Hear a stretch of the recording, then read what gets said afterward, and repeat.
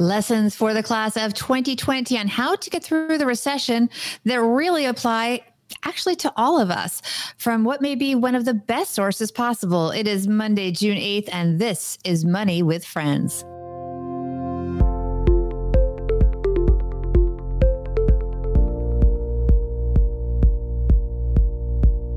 Welcome to the Money with Friends podcast. I am certified financial planner, Bobbi Rebel, coming to you from my very grown-up kitchen in New York City. And coming to you from outside Detroit, Michigan, where we make the Stacking Benjamins podcast, I'm Joe Saul-Sehy. And this is the Money News Show with commentary from recent headlines and stories with thought leaders from across the financial landscape. We break the stories down into what matters to you, our friends. We leave you with a takeaway to make it your own. Today's show is brought to you by Acre Trader, investing in farmland simplified. Mark Twain said, buy land, they're not making it anymore. Lots of reasons to buy farmland, but also it is something you need to understand a lot about before you get involved. So head to acretrader.com/MWF. And if you put that on the end /MWF, that's how you help the show.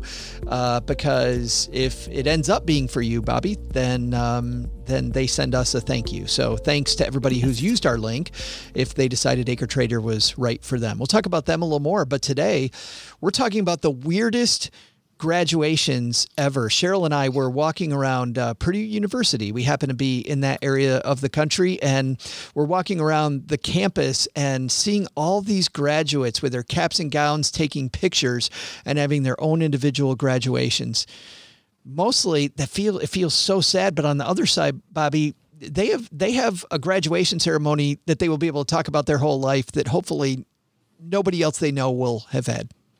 Yes, they have a very shared experience being separate. Right. Absolutely. Yes. That is very, very well put. Well, today we're going to talk about some career advice that the class of 2020 has. Bobbi and I will also have some advice for them, I'm sure. So let's see which one of our friends is going to help us kick off today's show. This is Bethany from the Money Millhouse. It's time for today's headlines, only at Money with Friends. And by the way, one of the reasons that I selected this piece is I think that the lessons are relevant to all of us. And I also want to point out, this is a piece from Quartz, and it is by Stacy Hagenbaugh. She is the director of the Lazarus Center for Career Development at Smith College. So this is important that it's coming from someone who really is in the weeds when it comes to helping young adults get jobs. And so she's really very honest and really cuts to the point a lot more than somebody who's not necessarily that close to the situation. It begins, lessons for the class of 2020 from the class of 2008. As director of career development at a women's college, I have the privilege of working with students as they plan their way to postgraduate life. It's pure joy watching them puzzle through a seemingly endless sea of options to find a pathway that gives them a sense of purpose in the world. My colleagues and I were on the same annual pilgrimage with members of the class 2020, and then the whole world seemed to bottom out. I have seen this kind of confusion and fear before. More than a decade ago, after the economic crisis of 2008, I heard similar frail voices expressing doubt about the future. In the weeks after our campus closed this March, I reached out to those former students I had worked with and asked them for help. The class of 2008, the great 08s, rallied. In just one day, I had a panel of alumni eager to give hope to the 2020s who are following in their footsteps. In 2008, many students graduated only to find job offers rescinded after the market crashed. The family couch became a popular post-graduation destination. Faced with this landscape, they could have just sat there wallowing in self-pity and despair, but they didn't. They got creative, scrappy, and tenacious. They found little sparks of possibility that opened up new opportunities. Here are 4 lessons all of us, most especially the class of 2020, can learn from them. And I do want to emphasize all of us can learn from them. Yeah, I think these are fantastic. The first one on our list here is that there is no shame in a patchwork quilt of experience. Yeah, this is so relevant. And I think it's something that follows us all through life. We talk about having multiple income streams and the gig economy. The truth is, even if it was all neat and clean, tied up with a bow, a lot of people would have had multiple jobs, and life is messy. The truth is you can have a job and still need other jobs. And even in the best of times. I mean, when I graduated in the 90s, I don't talk about this a lot, Joe, but I didn't find a job. It seems like forever. It was August, end of August, by the time I got my first job that I talk about as my first job at CNBC. But I had a lot of little tiny things that I was doing to make money while living at home, feeling very not great because I couldn't get a quote real job. It's messy, and no one should feel bad about that. It's very rare that you sort of land your perfect job in your senior year and just, scoot off to that and live happily ever after. Life is going to be messy. And unfortunately, it's extremely messy right now for the class of 2020. Back in the 1990s, I remember Fast Company was then just saying stuff that at the time seemed incredibly revolutionary. And they and a management guru who I still follow today, I think he's brilliant, a man named Tom Peters. They were both talking about this concept of brand you. And it's funny how 20, 25 years later, we're talking about it much more now, because then, Bobbi, the idea of working less than 30 years for the same employer it seemed like there must be something wrong with you if you're not working for somebody for a long time. And yet Tom Peters said, you want to take care of your own brand, which means, while I agree, there's nothing wrong with this patchwork. If you're worried about your brand, the answer of why you were involved with the company, how you were a team player, and why you left are also still incredibly important questions if you're protecting your brand. We're seeing right now, I was reading this morning about a celebrity who was on the show Glee, where all the people on Glee are now talking about how horrible she was to work with and how hard you don't want to be that person. I mean, whether it's right or wrong, you don't want to be the person people talk about. So taking care of your brand is incredibly important. But that patchwork of the brands you worked with, I mean, how great is it to say that, yeah, I did this, I did this, I did this, I did this, and they all informed what I do now. And it's funny how it could all be mistakes. I mean, I was a disc jockey in college doing weddings and fraternity parties, high school dances, but it made me not afraid of the microphone, something that you and I do all the time today. It's funny. I thought it had nothing to do with finance. It turns out now it has a ton to do with my career. Yeah. And look, they do talk about the fact that little gigs strung together are absolutely fine. They're a pattern of little successes that serve to keep you going. And I do think that there's a good point that you should get out and do almost anything rather than just sit on the couch if you can. Of course, I'm saying this during a pandemic where we're being told to sit on the couch. So just metaphorically, you should be doing something or something virtual where you're doing some kind of productive thing, whether it's a research study or get, I don't know, but just to be productive, do little things, because even, I had jobs at a store. I had a job at a store called The Lodge, which is kind of like the Gap. And I did a lot of folding clothes, but I also learned a lot about selling to people and making customer sure that service. people, had what they wanted and someone was listening to, what did you come in to buy? What else do you need? And how can I help you? And that's something, those just general, and by the way, showing up on time to work, little things like that. Yeah. Those are important things when you get a reputation for being reliable, being on time. I'm on time, Joe, when we tape, right?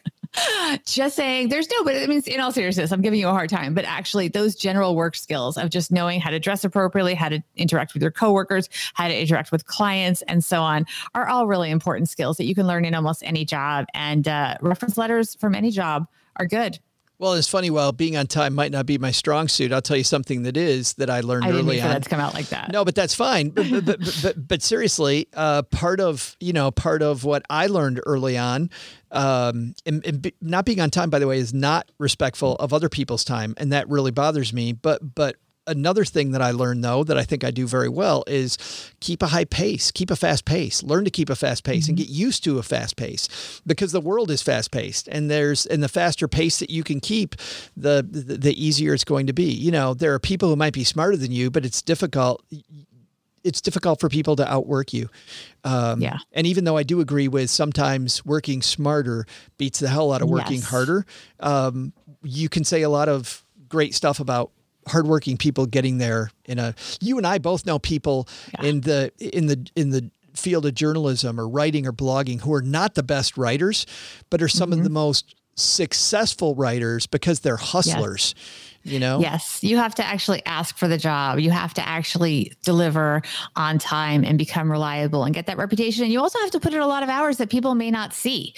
That's another big piece of advice that I would give personally, because I know that a lot of the things that I've done and people say, oh my gosh, it's amazing you've done that. Well, they didn't notice all the evenings that I spent working after my family kind of went to bed and still studying, for example, for the CFP exam till midnight for 4 months because they were whatever. You do have to put in the time. You do. I can tell you and this is a good time to do that if you're not working in a job yet. Firsthand experience, Bobbi Rebell is one of, if not the most prepared person I know.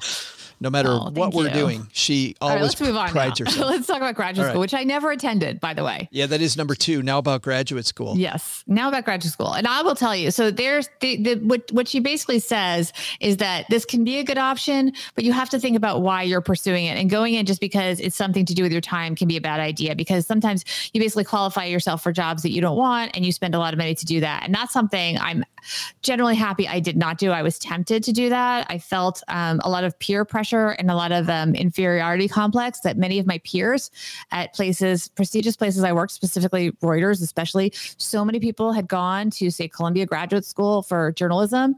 And there I was, I felt I had no street cred because I didn't have the graduate journalism degree, but I'm not sure that it really hurt me that much in practicality. And so having a graduate degree for the sake of it is not necessarily the best use of your time or money.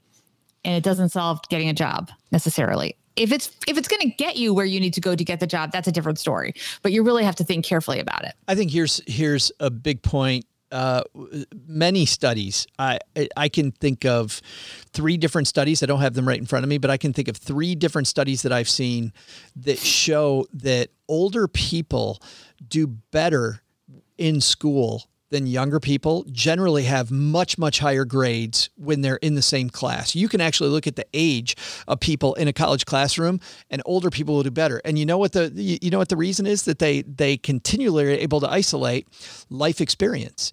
And it's I think it's way better to get a little life experience and understand a little bit about how the world works, and then go and get your advanced degree, because number one, you know why you're there, you know specifically what you're trying to learn, and you're using more of a plug-in system. I remember when I started paying for school myself, sitting next to somebody in a class at Michigan State, and the guy next to me going, man, this class is such a blow off. And he thought it was great because mom and dad were paying for college and he'd never had a job. I was working 3 jobs at the time, paying for my own school. And I'm like, are you kidding me? I'm getting ripped off. I'm learning nothing here. I don't care about anything except learning. And I'm not learning anything from this idiot because it's a blow-off course. Blow-off courses became a horrible thing instead of a great thing like they had been in high school. Well, the stakes are higher. I remember we talked in Saturday's show about the CFP exam. I did it in 4 months. I just did the review class, and it was so much work, but the stakes were so high. I was so determined to pass. And that's why I was putting in all these hours and staying up till midnight, driving my family crazy, because I couldn't spend more than 4 months doing it. And if I didn't pass that thing, I was either going to be a failure, which I didn't want to do that, or it was another 4 months, and it would be even more stressful, because when you take something you've already failed like that, that's even more. It's like, oh, you failed. Oh, and now you're taking it again. Good luck. And that's a course, just humiliating. I mean, there's nothing, it's too hard. It's a very hard exam. There's nothing humiliating about failing it. I'm just saying, for me, the stakes were very high. As an adult who was taking time off from income, putting my family through a lot, I was not blowing off that course. I was studying hard. I was not going to fail. That's a test that's very easy to fail. It's very easy. It's all trick questions. Number 3. Move to number 3. Go ahead. Sorry. Yes. There's the networking thing. Yes. Networking is something I always thought that I wanted to learn everything when I was young. I just thought, you know what? There's value in learning everything. And then I realized the older I got, that time was my enemy, and that I didn't need to reinvent the wheel. And that also things became incredibly easier if I could plug the right people into my life that could help me figure out that situation, or just help me do it. You can do almost anything you want if you're surrounded by the right people. The older I get, Bobbi, the more I pay for coaching, and maybe I pay too much for coaching, but I value having very, very smart people in my corner. And had I started that earlier, personally, I can just say this one personally, had I started that earlier, that would have been a huge win. I'm somebody that didn't get this at all. Man, networking is huge. I could not agree more. But networking, you're also pointing something out. Networking to not with the goal of, getting somebody to be your client or whatever, getting something from them. It's more about sharing ideas and elevating each other together, which sounds a lot of like meh, meh, meh, but there's a lot of truth to it. And I think that, for example, I've learned so much from you. Why do you think I agreed to do this podcast? I said, oh my goodness, who's better at podcasting than Joe Saul-Sehy? I can partner with him and I'm going to learn so much from him. And I do every day, Joe. Oh, that's so nice. That's so nice. It's true though, but it is true. We met literally at a conference and we met, a number of times, and I always was impressed with you, and I know how successful Stacking Benjamins is. And so this was a situation where exactly as this, there's networking. And because of that, I was able to partner with you and I was able to create a business with you and learn so much about podcasting from you. Well, thank you for that. And I'm very glad you said yes, but I'm incredibly glad you said yes, but the thing about networking that is frustrating for people, I have a lot of, I don't like the word privilege. I don't like the way it's thrown around a lot, but I got to say, as a white middle-class dude, I had a lot of privilege. That said, I did grow up in kind of the backcountry of Southwest Michigan, this little farm town in the middle of, a little town called Vicksburg, Michigan. And I did not know how to seek out the right people. I didn't have that. And I think we have to recognize that we all start from different places when it comes from networking, but that is not an excuse not to network. I've seen people go, well, I'm not around the right people. Well, you've got the internet. You can either spend all day in forums doing nothing, or you can use the power of that to seek out people and seek out ideas that are different than yours and new, and the people that are behind those ideas. Like your ability to interface, the number of people you and I have met because of this show, because they hang out with us on this show. And I don't know if we're the right people to be hanging out with or not. I'm not saying that, but I am saying there's this power we have now with technology that doesn't completely level the playing field. I don't want to say that at all, but it does make it easier for people that didn't have access before to begin to get access. I completely agree. And I also would echo what you're saying about the importance of technology. Look, I absolutely grew up with a lot of financial resources, but I did not have connections in media. And I got an internship at CNN because I literally went there and just sat there till somebody would see me in person, because there was no other way. You could send in a piece of paper and it would be in an envelope in a pile. That was all you could do. We didn't even have the internet at that time, literally. Right. So you also have to have a little bit of, hustle and just kind of do it. Which I think, make it happen. Which leads to the last point here. Be resourceful and build a strong community around you. Bobbi, what do you think about that one? I think that's the most important thing. Look, back before coronavirus, I have seasonal brunches for women that create content in the media space. So sorry, Joe, you have not been invited yet. But I think that that's so important, having different communities, inclusive communities, and different kinds of communities, people that you have things in common with, people that you can learn things from that you don't have as much in common with. And that's how we, not to be all, like I said, la, la, la, but that is how we grow. You are completely who you surround yourself with. And the older I get, the more I recognize that surrounding myself, not just with smart people like we talked about earlier, but also surrounding ourselves with people that come at situations from different angles, from different starting points. The reason why, Bobbi, you said we should have a different cast every 4 months is so we get all these different ideas on the show. So we didn't talk about that yet. Yeah. The more that we build this community that can feed us different ideas and help feed our curiosity on the different ways people handle money problems, better off we're going to be. Yeah. I think that we've made very good. I just think the cast that we're now on season 4, and I love our season 4 cast, but I would say that about every cast that we've had, everyone was, invited because we thought they had great ideas and different perspectives and different areas of expertise and coming at the world from different ways that would add value to what we had to offer. Coming up, Bobbi and I are going to have our takeaways for the class of 2020 and all of us. First, I want to say just a big thanks to everybody who's checked out Acre Trader using our link, acretrader.com/MWF. As we have seen the economy stumble, as we saw for a while, financial markets stumble, they're going to stumble again at some point, and keeping a diversified portfolio makes a lot of sense. A lot of people will diversify into things like gold and bonds. There is something to be said for farmland. Farmland can be a very simple way to invest.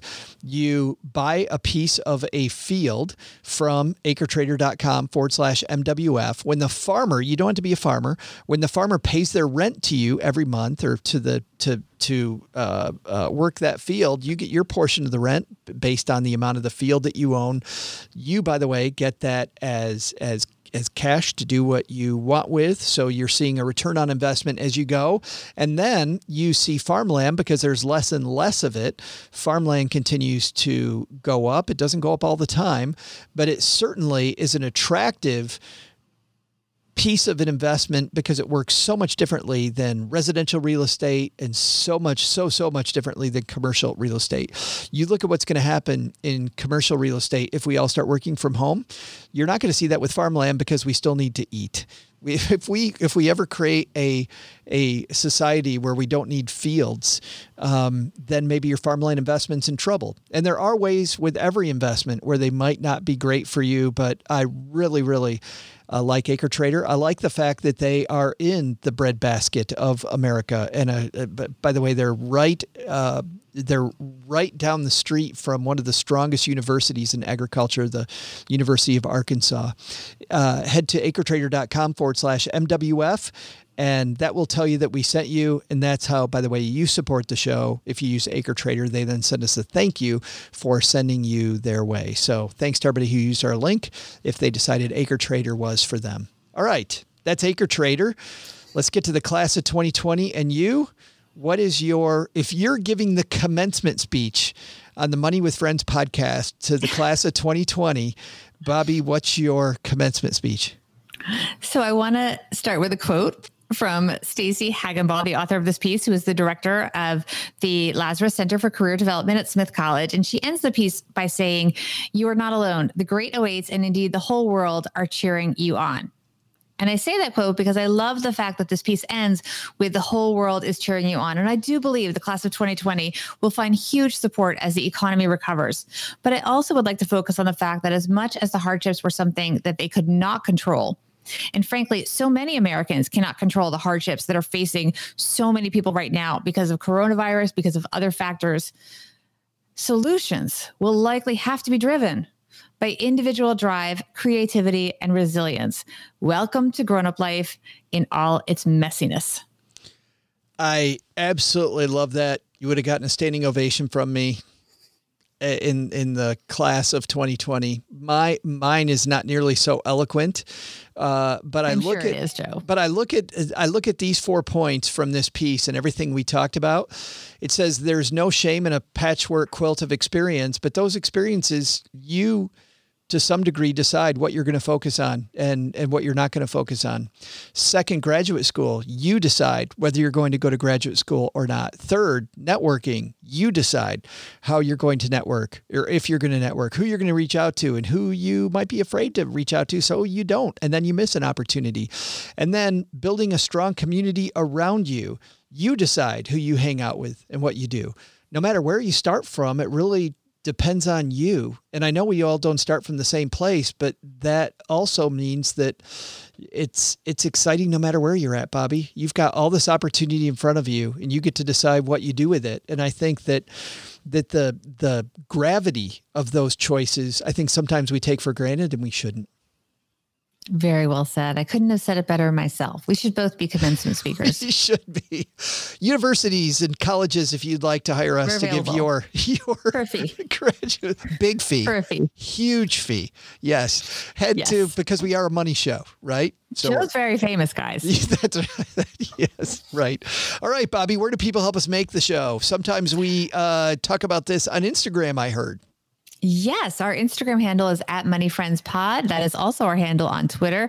Please follow us and also stay close to the stories because we will tell you when we are taping, and we will also give you questions and polls from time to time so you can be part of the show and maybe get a shout out. You can also learn more about the show on our website, moneywithfriendspodcast.com. In fact, Bobbi's taping an episode today, Monday, if you're listening to this on Monday, over on Facebook. And who are you recording it with, Bobbi? I am recording with Cameron Huddleston. Journalist Cameron Huddleston, also author of Mom and Dad, We Need to Talk, a fantastic book about intergenerational discussions and how difficult those can be. All right. Bobbi and Cameron are here tomorrow. I'll see you later in the week. We'll see you next time back here at Money with Friends. Bye-bye.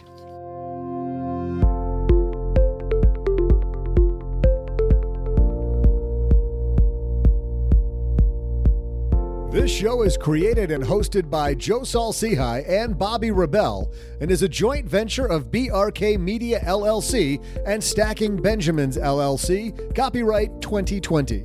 Ryan Sini and Nicole Thornhill from Pro Podcast Solutions engineered this show, and Ashley Wall is the producer.